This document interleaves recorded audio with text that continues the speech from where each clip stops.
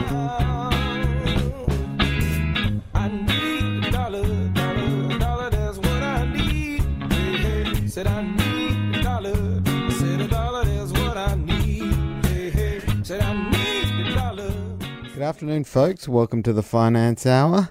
You might be listening live on J-Air or on our podcast.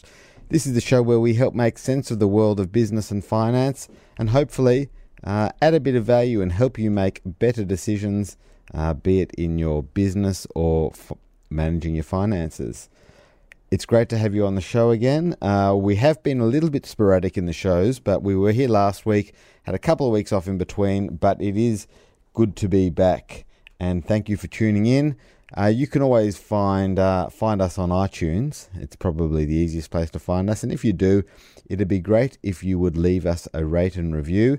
It'll just mean that we can reach a few more people. All right, well, the topic of this week's show is going green. We are speaking to Dion Epstein, who is the owner and director of G-Store, which is a company that helps people create green and more energy efficient homes with a particular focus on solar energy. So we've got Dion in the studio. We're going to take a very, very quick music break and then I will introduce Dion.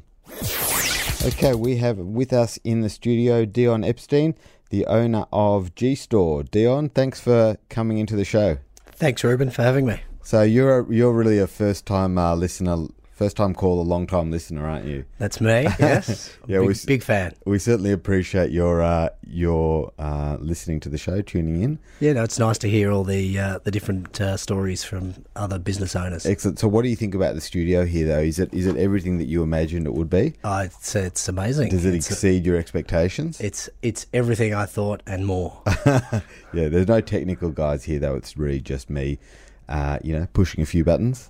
It's tuckless, huh? Tuckless. It is. Now, Dion, we want to hear a bit about your history, but first of all, just as I said, you own G-Store. Why don't you just tell us a little bit about what G-Store is, and when you started it, and what the focus of the business is? Okay. Well, G-Store is that we make greener and more energy efficient homes. So our objective is to help consumers, mainly in the residential area, reduce their utility bills. Mm-hmm. So electricity, gas, and water. And yeah. So that's a key focus of the business. There's certainly an emphasis on the cost savings, but for us, it's also about making a positive impact on the environment. So how do people find out about you? You've got a warehouse? Do people just sort of drive past in the street? Do you have one of those big blowy things out the front that makes people just come in and, and buy a water tank or something? We're probably a little bit more, got a little bit more tact than the big blowy things. No offense to any of the listeners, but we did that back when we started. Really? Way back when. Yeah, we actually had the big blowy thing. Yeah, it actually blew into the cyclone fence and ripped. And so, yeah, that was that. That's the last time we did that one. But yeah, look, we've got a very fairly strong presence on the internet.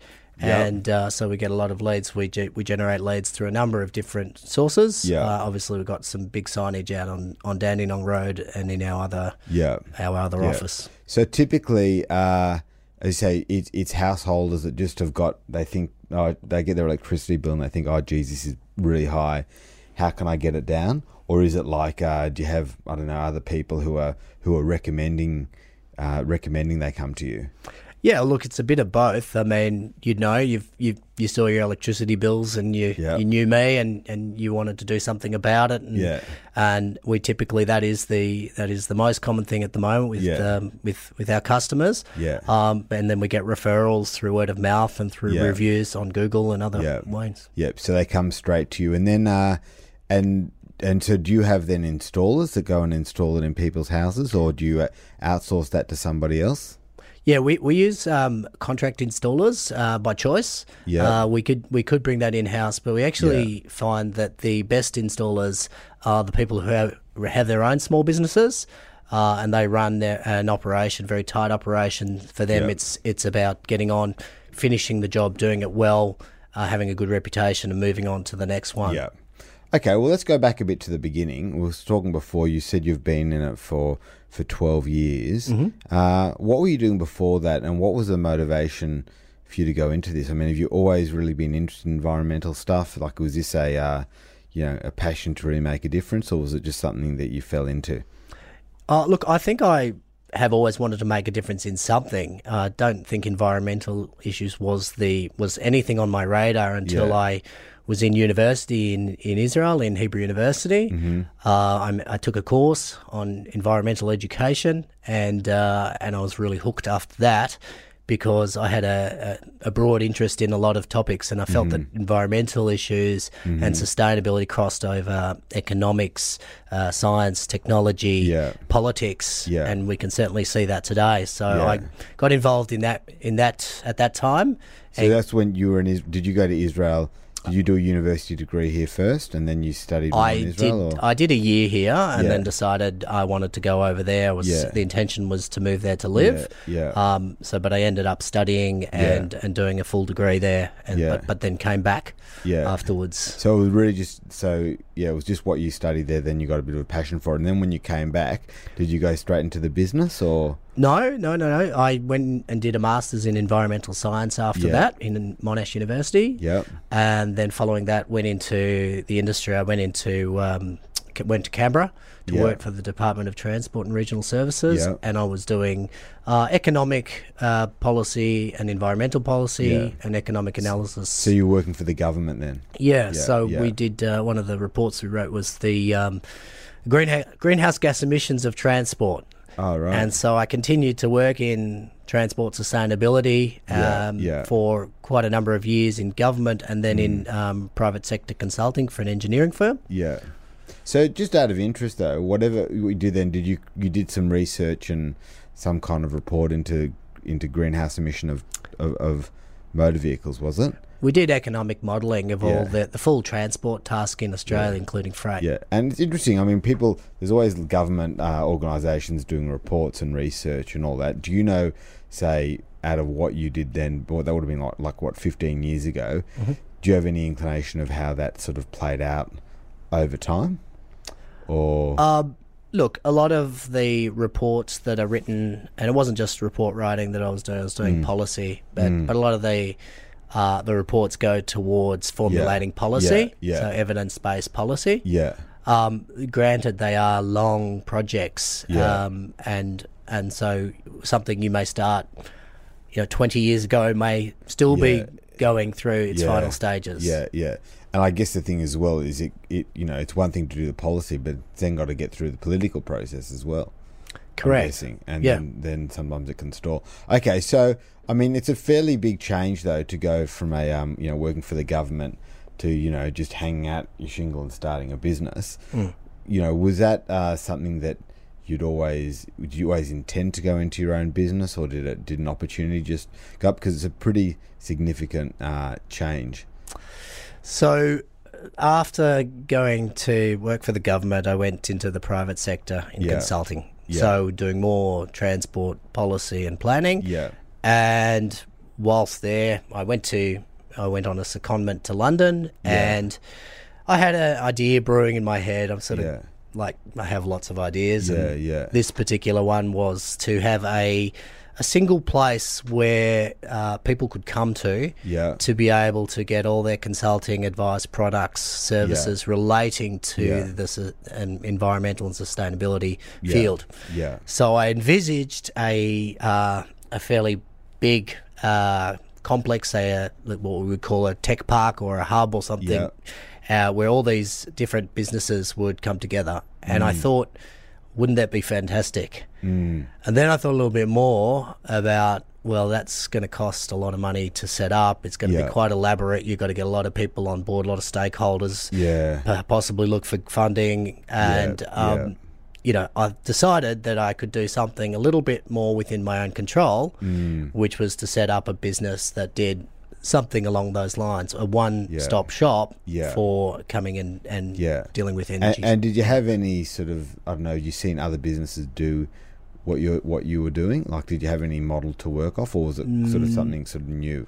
Not many. No. There were probably a couple dabbling in the field. Yeah. There were probably, in terms of direct competition of people who did a range of goods and services, there were maybe one or two. Yeah. Some, one was probably better than the other. Yeah. And so I thought, well, I hadn't seen it before Yeah. the idea came into my head. Yeah. But when I started investigating it, I probably found one or two businesses. Yeah. Okay, so just, if we can take you back to then, you started with a completely blank page, right? You didn't have premises, you didn't have anything. What was what was the first thing that you did? How did it all sort of start to come together, or was there a real plan of how it comes together, or did it just kind of take one step after another? Well, I formulated a pretty light business plan. Yeah. I basically took it to the bank to invest a little bit in that. Actually, I developed that plan. I quit my job. Yeah. And decided to work for my father-in-law's business while I did all this planning. Yeah. Got the funding. Yeah. Set up we had a premises that was available next door to. So what was your father-in-law's business? Gottlieb's Building Supplies. Yeah. Yeah. And so there was a premises next door that was available. Yeah. And it wasn't being utilised, so we used that. Yeah. And we costed it up and started. So you went to the bank to get your funding. I did. Basically. And what was that? How difficult was that? So they were literally lending money, or based on some kind of young guys with a business plan, no real significant experience in business at that stage. How did that? Was that a difficult process? Look, it wasn't too difficult at the time. I know it would be harder now, but we're not talking huge sums of money to get it going. Yeah. There was a certain amount, and it was leveraged against something, so it was okay. But when I would have thought it would to open up a warehouse or showroom. Sorry, would you call it a warehouse showroom? Or it's a bit of, it's got a showroom and a warehouse. Right. So I would have thought it would be pretty expensive to fit something like that out. And do you need to buy a whole lot of stock as well at the to start with? I would have thought it would be a really expensive exercise. Yes, well, I was fortunate because I sort of goes onto the side of my father-in-law's property, so there was some assistance there. In fact, in respects that we could use, some of his warehouse space. Yeah, we could basically use his forklift. Yeah, there was some assistance from the personnel. Yeah, in terms of starting up, we had some of the customers would come to us in the outset. Right. So it started a bit of a lower. We leveraged off the building and plumbing supplies to basically have a green angle to building and plumbing supplies. Yeah, nice. And so, what did you like? Did you employ staff straight away, or did you wait a while? What was your? It started with myself, and I employed one other person. Yeah.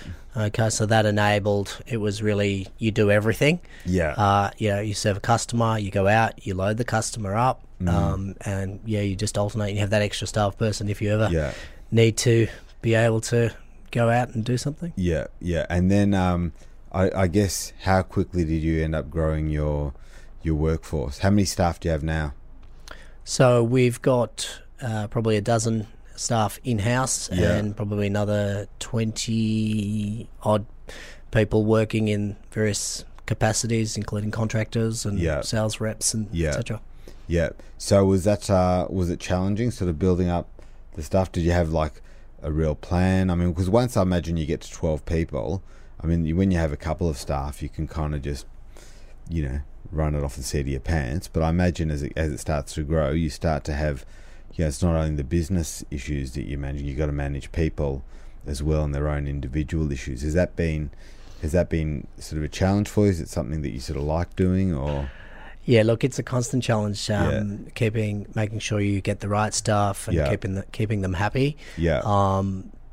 We still are we're a small sized business in terms of the number of employees, but we punch pretty well above our weight, and there is a clear understanding and an expectation that everybody really is a really important part of the team. Yeah. And so I'm very conscious of motivating the staff, making sure we get the right people on board. And so I'm interested in the trajectory of the business as well. Certainly from my experience, when you're starting from scratch, the first couple of years, it's like you're getting revenue in the door, and it's like, it's all sort of amazing, right? Because, you started from nothing, right? And every dollar of revenue is fantastic. And then often you see as businesses mature, that growth becomes sort of harder once you get sort of to a larger stage, and then costs come adding into the business and the like. So what do you think like the various sort of stages of the business was? What was the first couple of years? Were you like working 18-hour days, or was that the really part where you had a huge amount of sort of energy, or what were the various stages you went through over the last 12 years? That's a very good question. Takes me back down memory lane. Look, we started at a time of drought. Yeah. So for us, there was, the demand built up pretty quickly. Yeah. In terms of, as long as you sort of put yourself out there and advertise, and get it out on your website and through other means. Yeah. There was a fair bit of demand for water tanks at the time. Yeah. Yeah. So we built up our revenue, and as you say, yes, every dollar is great. Yeah. But we built it up reasonably well in those first few years. Quite quickly. Yeah. Yeah. And then, the drought broke. Yeah. And so we had to pivot a little bit and reconsider, okay, what other aspects should we devote a little bit more attention to? Because, we were running around like headless chooks and just trying to service what we had without time to be able to think about, diversification too much. So we then pivoted a little bit and put a little bit more emphasis on some of the energy management side of the business. So, relating to hot water, solar. Yeah. And so that then has become a very significant part. So we had I suppose that leveling and then growth, and look, now with the growth in solar, we've doubled our business in the last financial year. Wow, you've doubled your business. Doubled our business in the last financial year. Yeah, that's amazing. Yeah. So really, you so you really sort of adapted your service offering over the years. So so it sounds like to some extent you reinvented yourself a little bit, at each stage, or. Look, I like to think we're always reinventing ourselves. Sometimes market forces come into place that's beyond your control, and drought conditions. We can't forecast for that. Government rebates coming on board. We can't. We can have an idea of it happening and when it's going to happen, but we can't be certain. And so sometimes you just got to pivot quickly. Yeah, that is interesting. The things that are obviously outside of your control. So yeah, I mean, what are those sort of? I mean, no, I want to ask a question. When people come to you and they, then they want to put solar in or a rain tank in or something like that. Are they generally coming out of concern for the environment or concern for their hip pocket? It's generally the latter, but there's a feel-good factor in terms of people once they do it. Certainly with the water tanks back in the drought, it was about keeping their gardens alive. Yes, of course. And now it's very much about the cost of living and electricity prices. It's a real pressure on families. And everyone's very, very conscious of it. We, look, I guess that makes it pretty nice to go to work in the morning when you know that you're working on a project that's going to be from one day to the next done, as opposed to some of those long drawn out government projects. From one day to the next, you can actually make a sizable change in somebody's life. Fantastic. So explain to me, has there been, has the government sort of regulation, I know there's been subsidies and the like for solar power. Has government regulation generally been positive for your business or negative, or has there been a bit of a mix? Look, I would say we've had a bit of both. Certainly with the solar industry, I would say it's gone positive of late. The water industry has had rebates removed.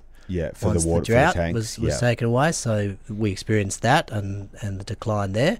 But mostly lately, the government levers are so probably encouraging people to put it in, but more so than anything, some of the government policies in terms of removing, Hazelwood and the cost of electricity prices going up. Those policies, rather than rebate programs, have actually resulted in even in a bigger uptake. And but interestingly, you sometimes get government making announcements, for example, that they're going to offer a rebate, and it actually has a negative impact on demand because people hold back on doing things.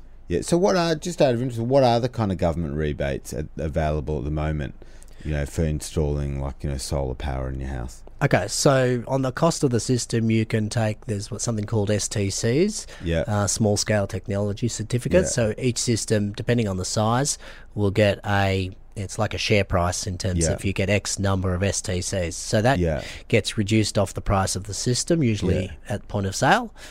And then the Victorian government is also offering now $2,225 to put in solar.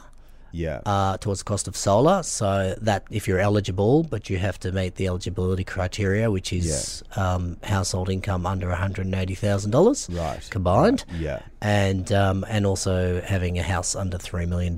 Right. So there are other conditions. So that first one you said, so you get like a discount off the top. Like what percentage discount would be the one that you get at the point of sale? Look, on a typical size system, you might be talking about $3,000. And what percent is that? Like, what's the sort of cost? I mean, I'm sure it depends how many panels you've got and the like, but what's a typical 20%? Okay, so it's really quite significant. So how does that process work? You actually we basically give it up front to the customer. They sign some paperwork. We provide all the forms and that to the trading company. And they process it and reimburse us. So from the business point of view, then, I mean, where do you buy your stuff from? Where do you buy that solar from? Do you go the actual the actual equipment that you're putting on the houses? Do you buy it from overseas, or where do you source it from? So we source it from local distributors, but we buy in reasonably large size volumes, but we align ourselves with only very quality brands. So for example, our panels are LG panels, so we choose to, when we buy the container load, and we choose to use them because they are, first of all, they are definitely the best panel on the market, and it's independently it's said to be best warranties on the market, and it's a large diversified company. So I think unfortunately the solar industry has also got its cowboys in it who are putting in what we call crap solar. Well, I'm sure when there's something like government subsidy around like that, it kind of attracts, it's going to attract some dodgy operators because they want to just get their hands on that government subsidy. And we've all had the experience of door knockers and people calling when you're trying to put the kids to bed. And look, we don't operate that way. We've we try and offer a very high quality offering. So we use that. We use another product, the brand's Enphase. It's it's an American company, and the failure rate of those particular devices, I won't go into what they actually do, but it's so minimal.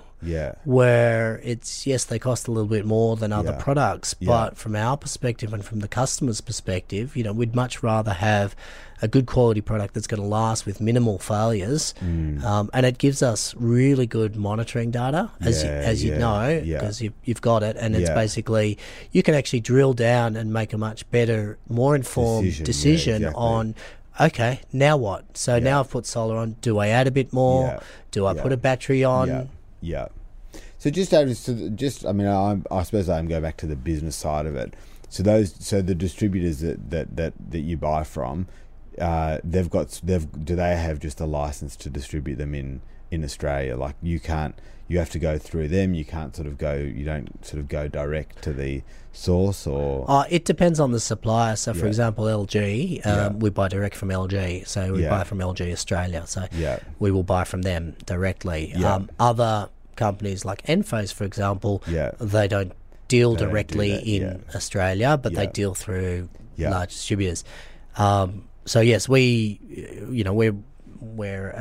recognised as one of a higher level of distributors, of installers, and basically, so with that comes some benefits. And with the prices that you pay, do they it's not like a commodity that they can fluctuate a lot? Is it fairly stable? What you pay for your things? When you're dealing in the rubbish end of the market, it becomes really like a commodity. Yeah. When you're dealing in the quality premium end of the market, there's less fluctuations. They've obviously got to be conscious about the competition. And there are other quality brands out there as well, so they have to be mindful of that. But generally speaking, those prices have sort of come to the point where, I know sometimes people say, well, wait for the prices to come down. Well, with solar panels, those prices have pretty much come to the level where it's sustainable for the manufacturers as well. Yeah. I think with batteries, that's a different story. I think there's room there for downward shift. Yeah. Interesting. And technology improvements too. Yeah. So, just going back to the business. So you actually was in the last couple of years that you opened up another store. Last year. Yeah. So what was the motivation for that?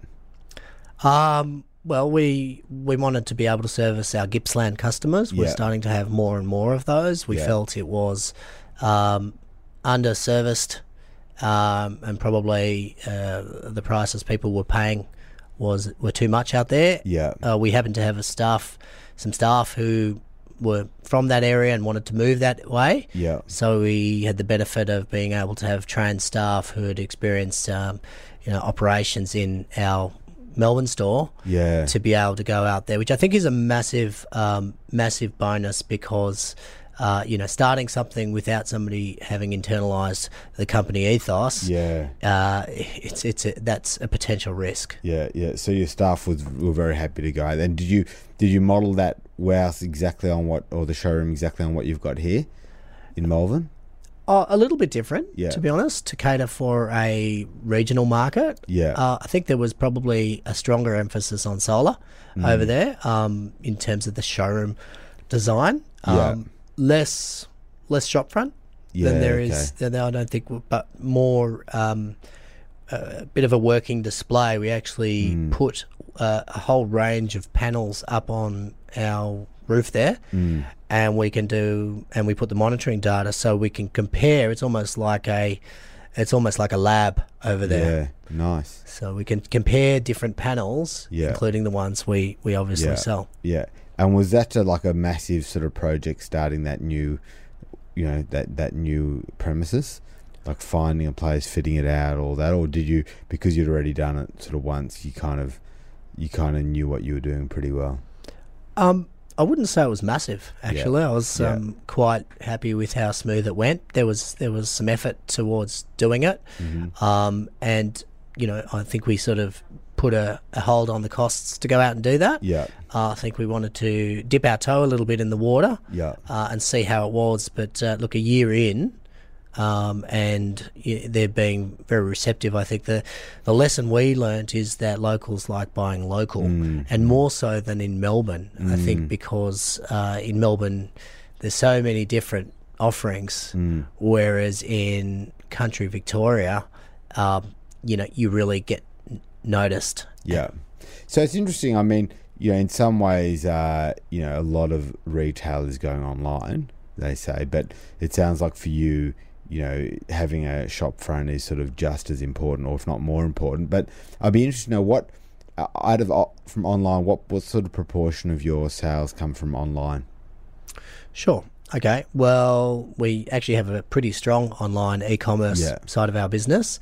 But it only represents direct sales online is still probably only representing less than 20% of the business, around about 20%.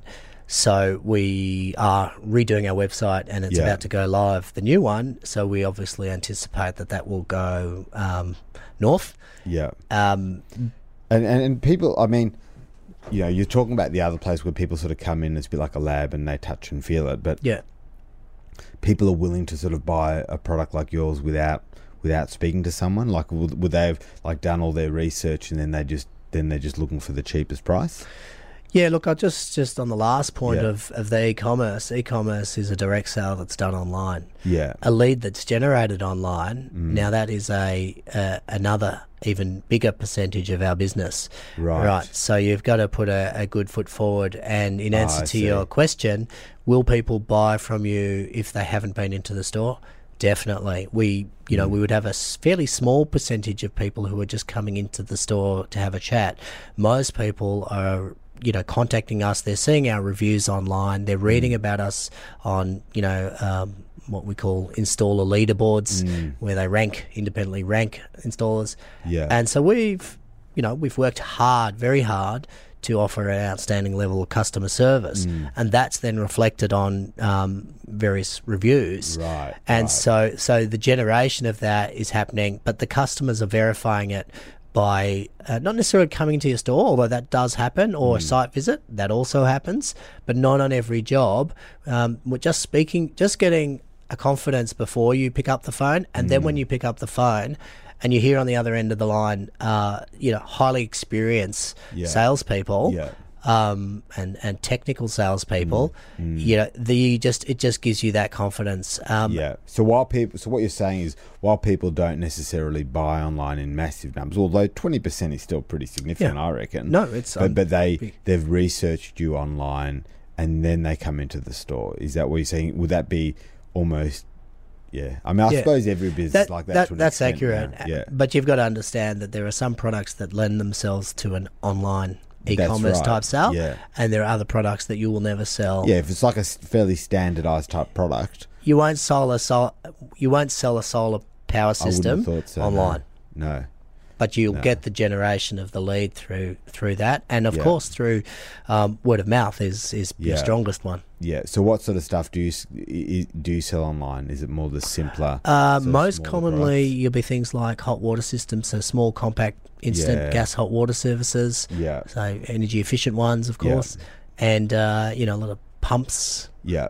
So, and have you had to invest a lot of money in sort of, getting onto search engine optimization, getting to the tops of pages and that sort of thing? Have you had to invest in that a lot, or have you found it's just organic with people? Just if people give you good ratings, it just happens by itself? Oh, look, we do spend quite a lot on at Google advertising. Yeah, that's the advertising. That's the pay per click. Pay per click type stuff. Yeah, it's you got to keep an eye on that and on the spend versus the return on investment. Yeah, you got to be smart about it. You got to think about what the actual bottom line is after all your expenditure as well. I think that's important. Of course, you can make a lot of sales if you put the price too low, but you make no money.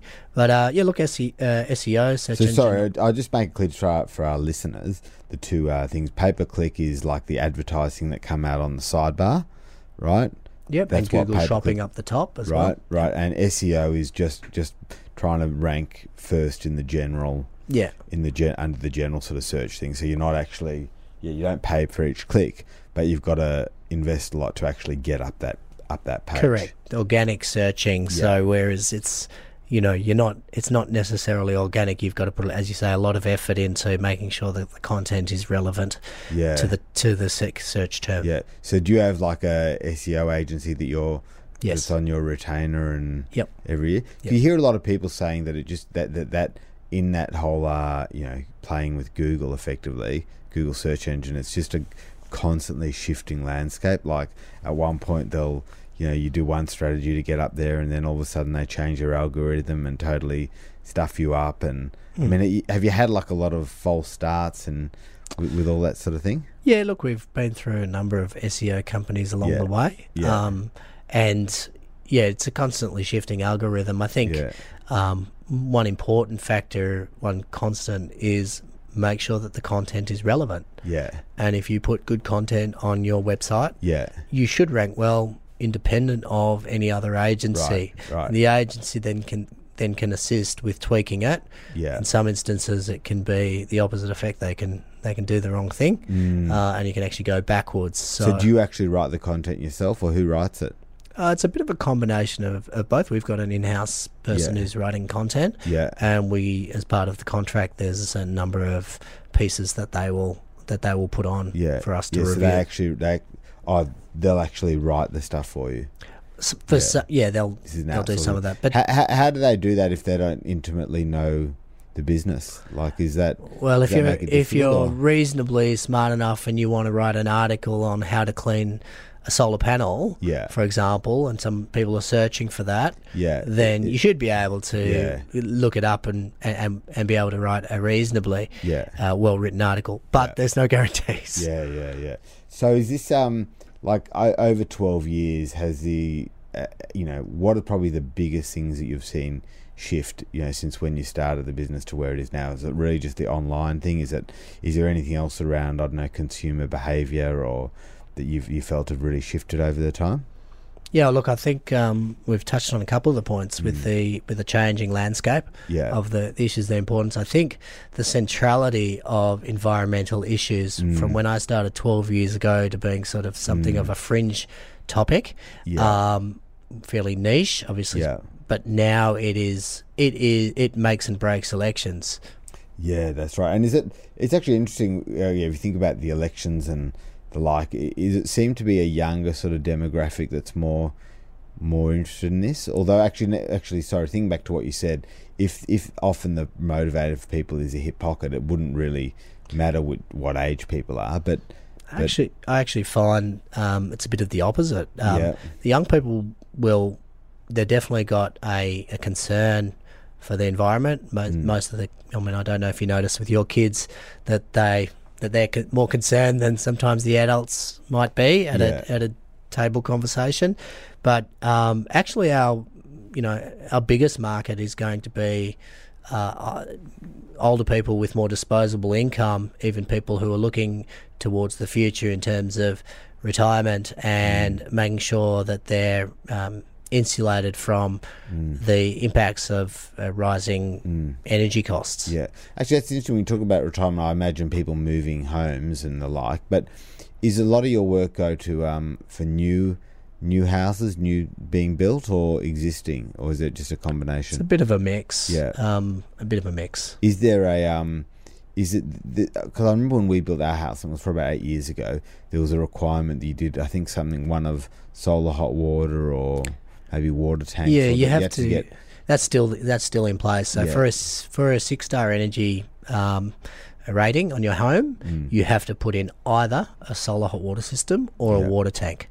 So which is good for us because we sell both of those. Yeah. So you still have to do that. You're saying do you have to have a 6-star rating?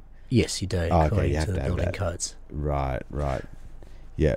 So that market then therefore is dominated by by the building market. Yeah. So for example, water tanks. Yeah. The older market when we first opened would have been really around mums and dads putting it in existing homes, and it's completely shifted away from that. Not saying that there isn't still those clients, but it's really shifted away from that to new buildings having to put in a tank connected to their toilet and or laundry. So with those new buildings, I imagine your distribution for that is almost the builders themselves, isn't it, as opposed to the people? Because I remember when we built our place, you got to put a solar hot water thing in, and I don't know, he sourced it from wherever. I didn't even ask any questions. Yep, that's the market. Yeah. So that's through intermediaries. Yep. I mean, there is an increasing uptake of customers. I think especially in Victoria, are now definitely more and more people wanting to looking at the hot water option again, the solar hot water or heat pumps, similar sort of concept. Both of them get rebates, and both of them get those STCs that we talked about, and both of them also are eligible for the Victorian government rebate of $1,000 for hot water, and you can't have both, by the way. So if you're thinking of solar hot water and you're thinking of solar panels, you're going to get more money out of the solar panels. You're going to get 2,225. But if you've already got solar panels, the hot water $1,000 rebate is worth. Oh, you can still get the rebate for yes, the hot absolutely. water. If you haven't got it, basically there's a program and there's a bucket of money. Yeah. And you can't double dip. Yeah. But there's definitely in Victoria, this is a fantastic time for people who want to reduce their electricity or their gas costs to do this. And obviously with those with the cost, there's a lump sum payment that you make, right? Obviously to have it installed. Yep. And then I guess there's a saving that you make over time. So it's really like making an investment, and then I suppose you've got to, over a period of time, how much you when does that investment get repaid? Is there any sort of rules of thumb of the timing of that? Well, we're always talking to our customers about payback periods. Yeah. So, I mean, look, for our products, we're looking at about a 6 to 7 year payback. Yeah. You can buy a cheaper product and get less than that, but we are firmly of the opinion that that's not worth it in the long run, doesn't represent value. Yeah. You might make that decision if you were prepared to, you were holding a property for only 4 years or 5 years, and you say, I'll do that, but I don't care afterwards. Yeah. We're certainly, being in the environmental business, we're not of the opinion of a disposable type product. So for us, it's about having longevity, a good quality product. So, panels that are going to last 30 years. Out of interest, do people have finance options to buy them, or you just have to pay cash? There are a lot of finance options out there. Yeah. So yes, you can basically, and I think that's the motivation of the $2,225 is basically to bring the cost down, and then the rest of the cost might be covered by the electricity savings. I see. And so that's the incentive of the government. Actually, that cost is supposed to represent 50% of a 4 kilowatt system. But it doesn't. But that's a certain level of quality type product for that money. Yeah. So that even if it represents a lesser amount, it's still a contribution to the cost of that system. So if people, do you have like do you have how do you do it in house, like the finance option? Do you just hand them a card of, someone's going to lend them the money, or do you sort of help? Are you able to facilitate it more? Or? We can facilitate it. To be honest, a lot of our clients aren't using finance. They've got their income. They're using it as an investment. Yeah, so they're using just like you would, you wouldn't necessarily borrow to invest, or some people will, but most won't. Yeah. These people are using their money for an investment that's very risk averse. Yeah, yeah. So most people are willing. Yeah.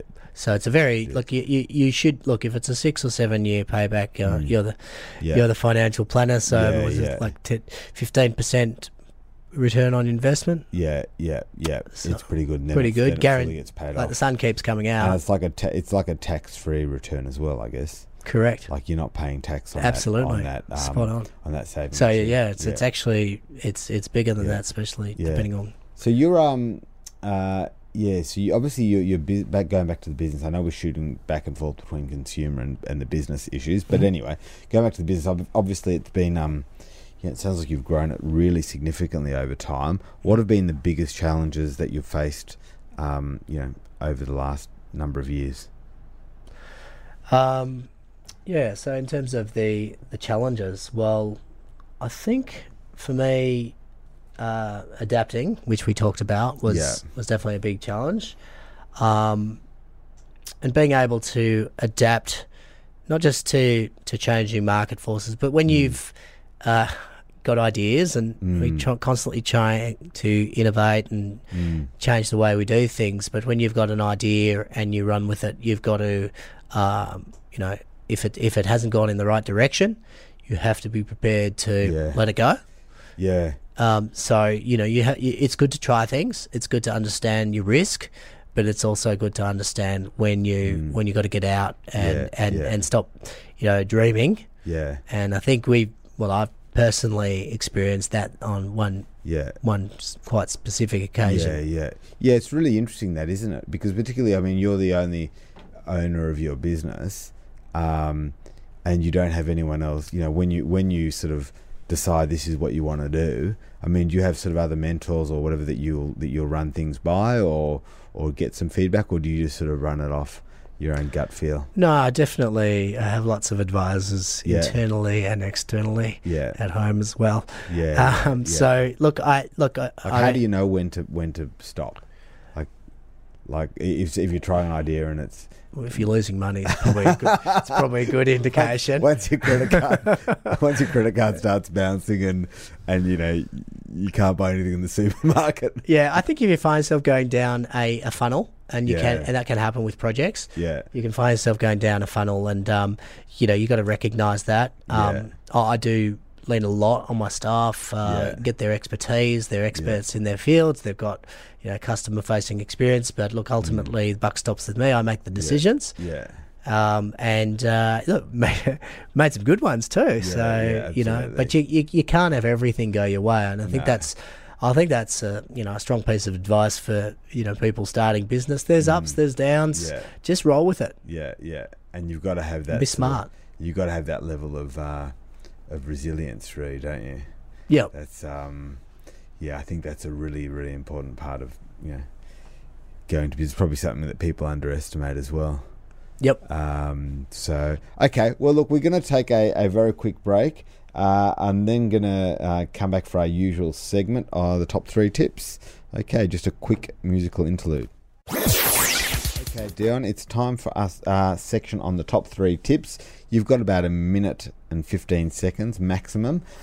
Given your extensive business experience over the last 12 years, I'd like to hear your top 3 tips for people who are going into a retail or services business, starting or trying to grow it. Okay. First thing I'd say is be committed to a very high level of customer service. Yeah. Have a strong ethical compass, and make sure that you offer very good quality products or services. Be that premium, mid-range, whatever it is. High level customer service and quality. Hire the best people. Spend a little bit more on really good quality staff, and get great people on board. And make sure that. And tip number 3 is make sure that you listen to them and listen to yourself and keep innovating in a rapidly changing environment. Do things a bit differently.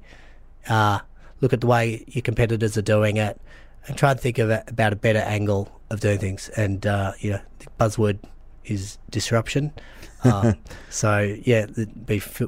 and always innovate and do something disruptive.